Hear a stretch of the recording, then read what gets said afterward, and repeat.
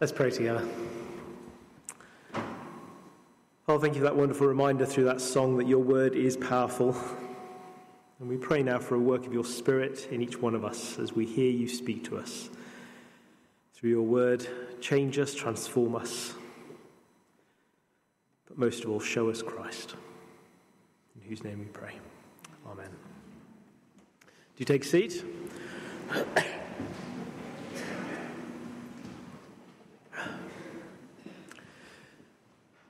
I don't know if you've ever stopped to think that perhaps the greatest challenge to living a God-honouring life might be your love of comfort. Since a young boy, when I first picked up books, I've always loved The Hobbit and The Lord of the Rings by J.R.R. Tolkien. Now, in case you don't know much about hobbits, they're not particularly remarkable. They eat a lot, tend to be a little bit overweight. They love to laugh. They enjoy living comfortably.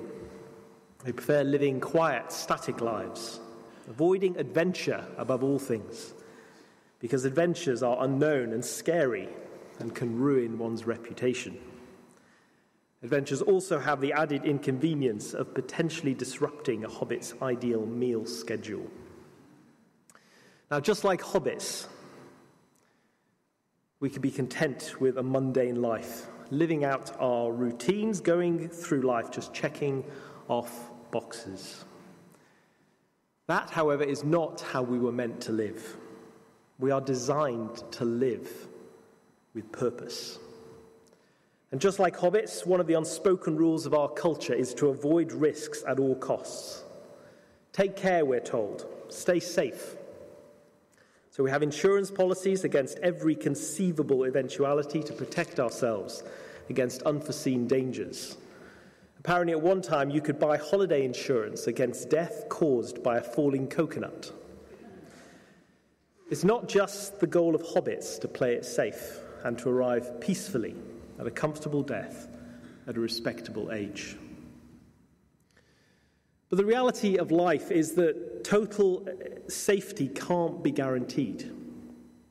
Cars are now safer than they ever have been, yet around 1,700 people are still killed in car crashes in the UK each year. And perhaps looking back on it, one of the great lessons of the COVID pandemic is that risk can be minimised at great expense and immense inconvenience, but it can never be eradicated. Our existence, if we care to face up to the reality, is more fragile than we would like to think. Through history, humans have always sought to find ways of living forever, whether that's the mythical elixir of life, of medieval alchemy, to attempts to preserve life through cryogenic freezing and perhaps even the superfoods which seem to be able to cure every illness. But thinking like that, we're kidding ourselves. Life is all too fragile, and we cannot control our destiny. So let me ask that question again. Is a love of comfort, is perhaps a fear of risk keeping you from stepping out in a faith-filled adventure in service of our great God and King? Please turn with me in your Bibles to page 995. That should take you to the next part of 2 Timothy that we're working our way through these autumn months. This morning we're going to be looking at 2 Timothy 2, verses 8 to 11 that Alan Tower read earlier. And the first thing that we see here in this passage, the first point that I have is this. Paul's purpose in life was to make Jesus known, and he was single-minded in pursuit of this mission, even when it came at a cost. Look at verse 10, the heart of this passage. These are words written by Paul, one of the earliest church leaders.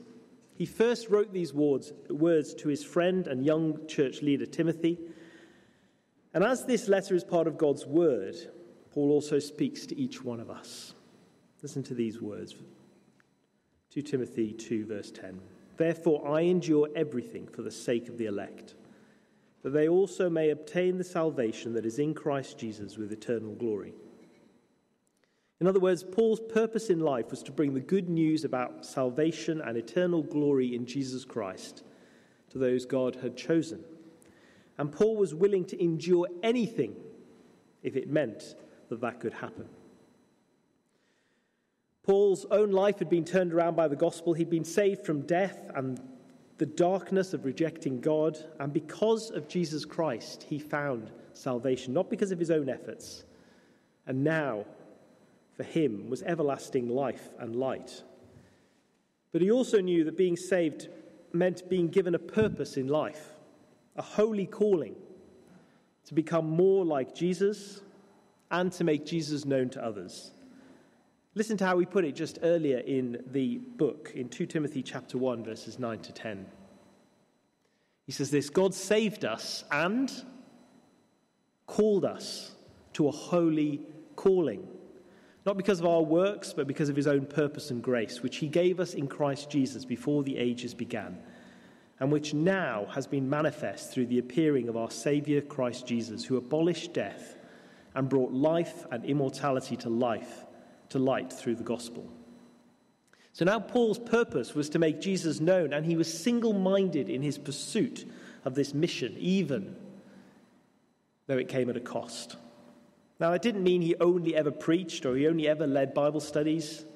His profession was to make tents and other leather goods, and whether he was doing that, whether he was preaching, whatever he was doing, he wanted to live for Jesus. He wanted to use every opportunity to make it possible for people to hear about him.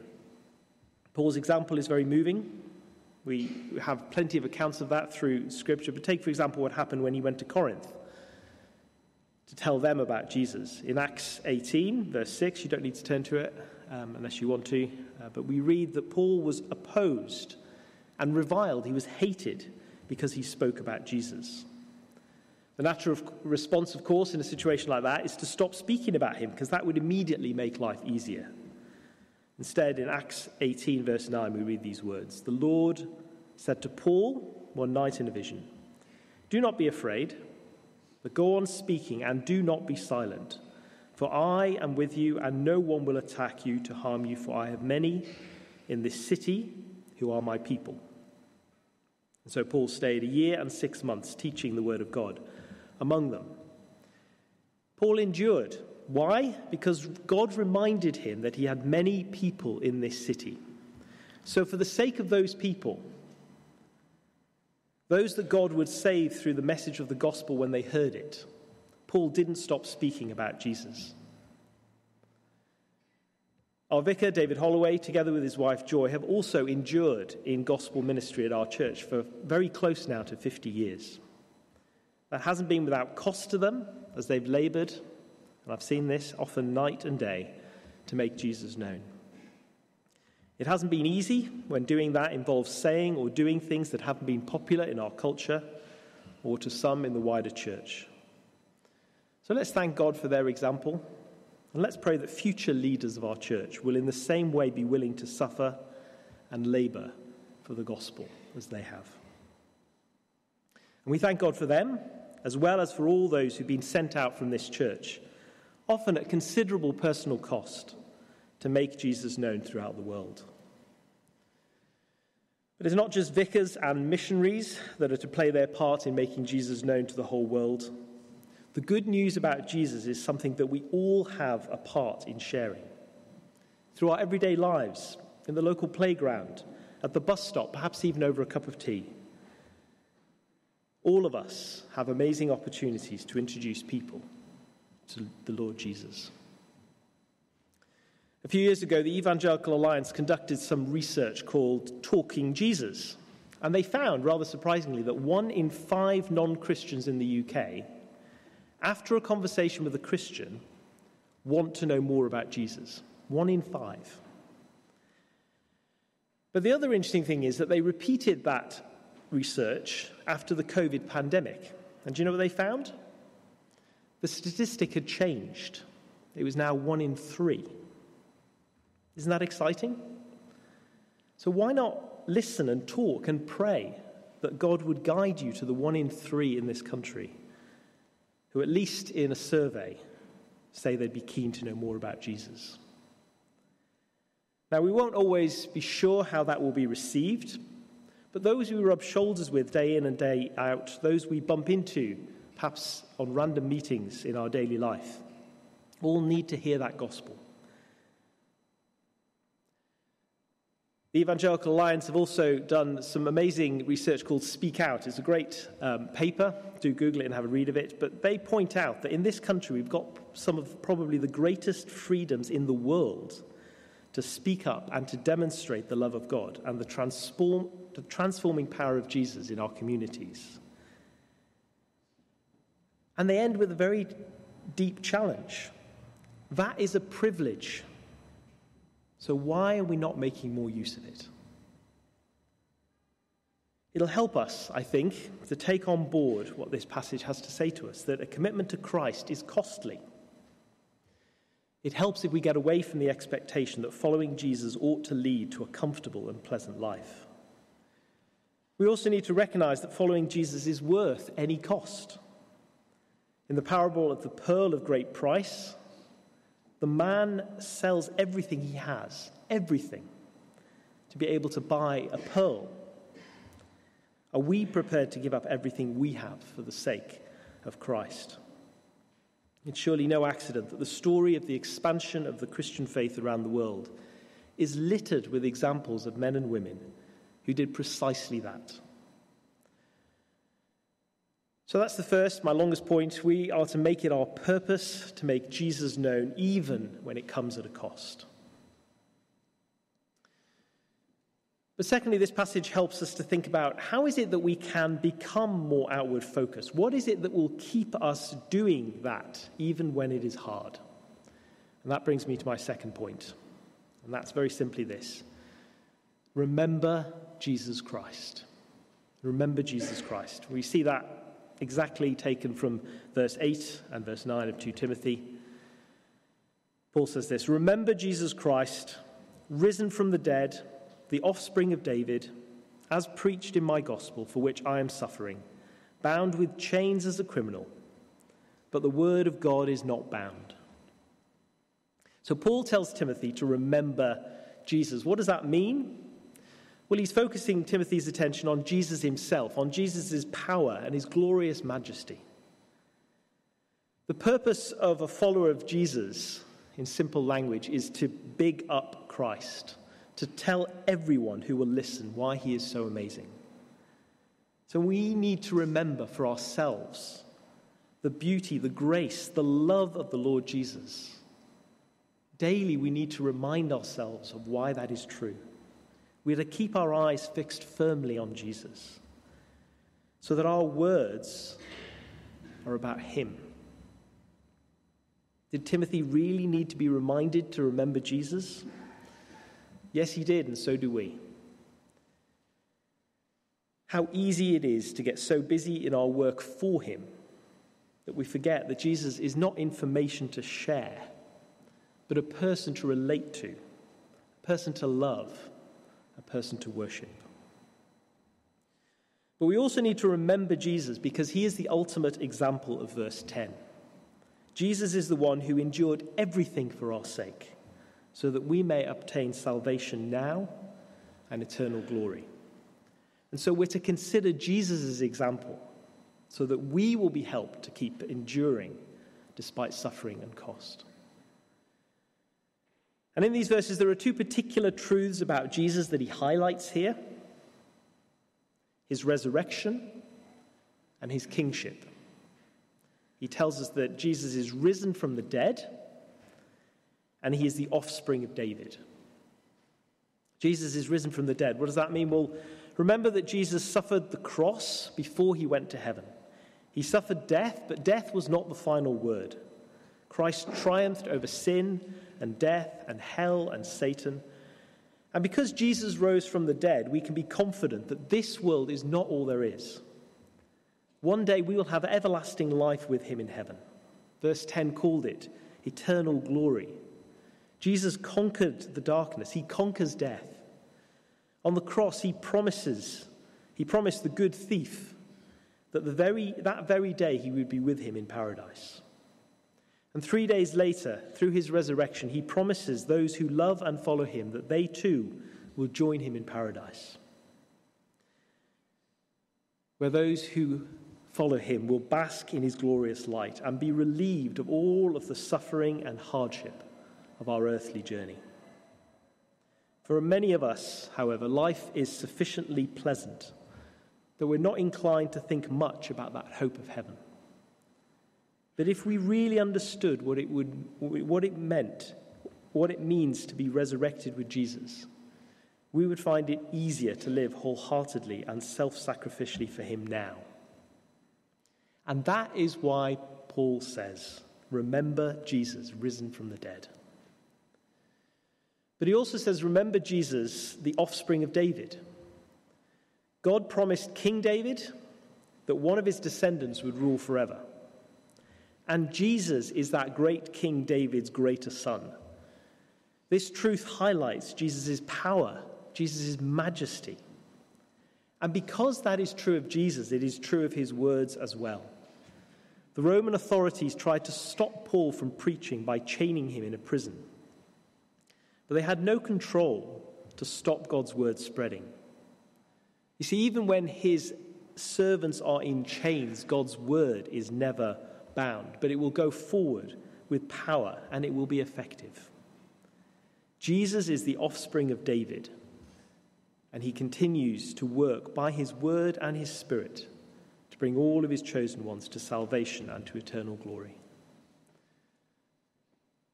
So Paul says, remember Jesus, remember his beauty, remember his example, remember his resurrection, remember his power. And that will help you, that will help us to be more outward focused. And that will keep us going when things are hard.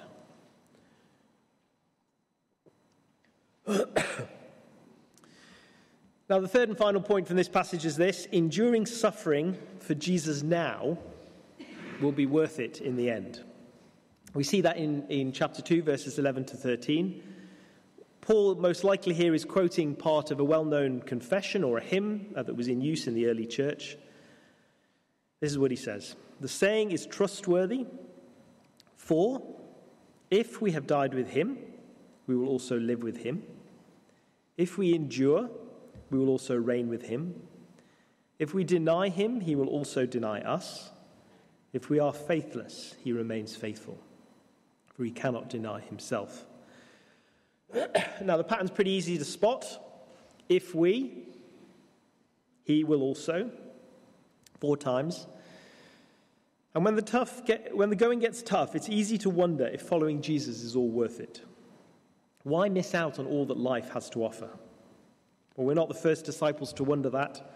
As we heard in that wonderful reading from the students at Knockapila School, Peter, Jesus' disciple, said to him, "See, we've left our homes and we have followed you, Jesus." For a number of our mission partners, that is literally what they have done. Is it all worth it? Yes, it is. Jesus said to them, "Truly I say to you, there is no one who has left house or wife or brothers or parents or children for the sake of the kingdom of God who will not receive many times more in this time and in the age to come, eternal life." Paul's point in these final few verses is that suffering for Jesus now will be worth it in the end. He wants us to endure. He wants us to keep playing our part in getting the good news about Jesus out there, whatever the cost. And he does that by reminding us of the benefits of faithfulness, and he warns us against unfaithfulness. These words contain a promise and a warning. You see that in the 2 lines of verse 12. If we endure, we will also reign with him. That's the promise. If we deny him, he will also deny us. That's the warning. Those who endure will reign with the divine, powerful King. As Jesus rose from the dead, so too we will rise from the dead to eternal glory. This suffering is only for a short time. That will be forever. If we are to have the courage to suffer, we need to hold firmly to that promise that this world is not all there is, and that one day we will be raised and we will reign with him. Those are the benefits of faithfulness. But Paul also warns us against unfaithfulness. Paul reminds us that Jesus told us that he will deny those who deny him. So the key question is, what in verse 13 does God's faithfulness refer to here? That's probably the most difficult to interpret, the most debated. There's two possibilities. Does God remaining faithful mean him bringing people to salvation even when they are faithless? Is Paul here ending on a positive note, highlighting God's sovereignty and control over his people even when they prove temporarily faithless? Or does God remain faithful to the promises he made to judge those who prove faithless? In which case, verse 13 is a repeat of the warning in the second half of verse 12, just as verse 11 is a repeat of the promise in the first half of verse 12. Now look, I think it's probably the second of those, but either way, in these words, Paul emphasizes the urgent necessity of faithfulness, both in holding on to the faith and in telling others about him. Despite the threat of persecution or imprisonment or death, Timothy is to be faithful in serving Christ. Paul reminds him that great rewards are stored up for those who endure. But he lovingly, gently also warns him that judgment awaits those who turn away from the Lord. As Christians, we must live the Christian life, not focused on the rewards of this life, but with eternity in view.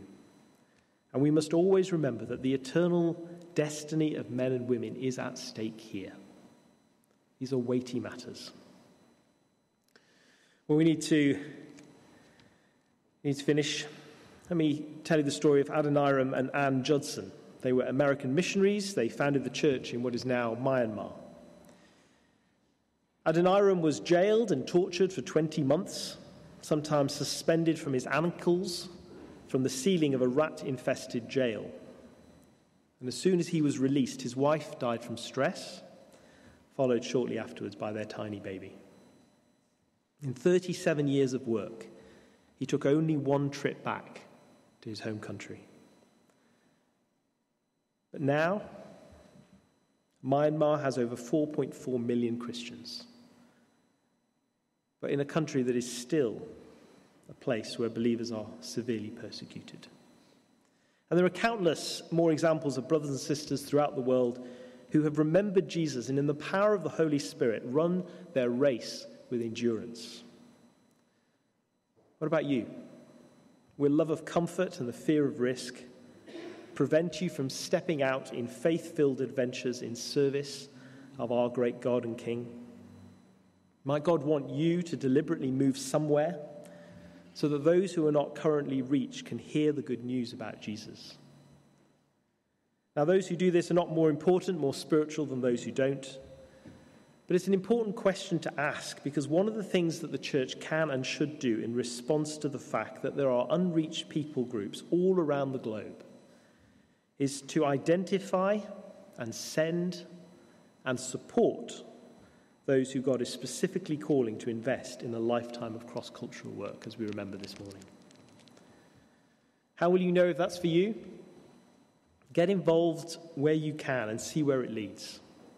Maybe make the most of those incredible opportunities to reach students and others from across the globe, from unreached people groups, right here in our city. Talk to Pearl if you'd like to know more. Or join a short-term mission team, or perhaps move across town to Wallsend and help our mission partner Ben Cadu Hudson plant a new church in that part of our city. Look, we won't all play the same role. God has gifted us differently. We're at different stages in life. We've got different pressures, different opportunities. But how will you steward what God has given you for the cause of the gospel? And remember, one thing we can all do is to pray. Don't underestimate the power of prayer. So if you don't do this already, start praying for God's work in the world.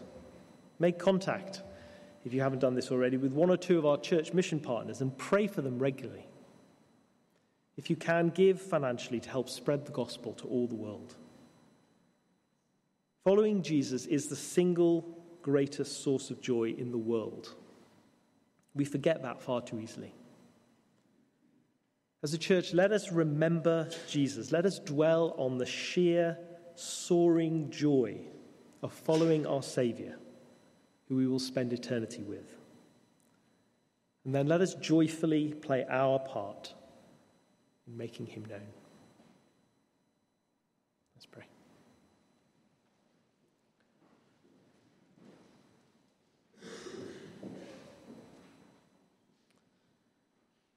Father God, we thank you for the Lord Jesus. We thank you for all that he has brought us, all that he offers us through his suffering, through his death on the cross, through his resurrection. Father, give us a deep and fresh joy in the gospel. Father, help each one of us too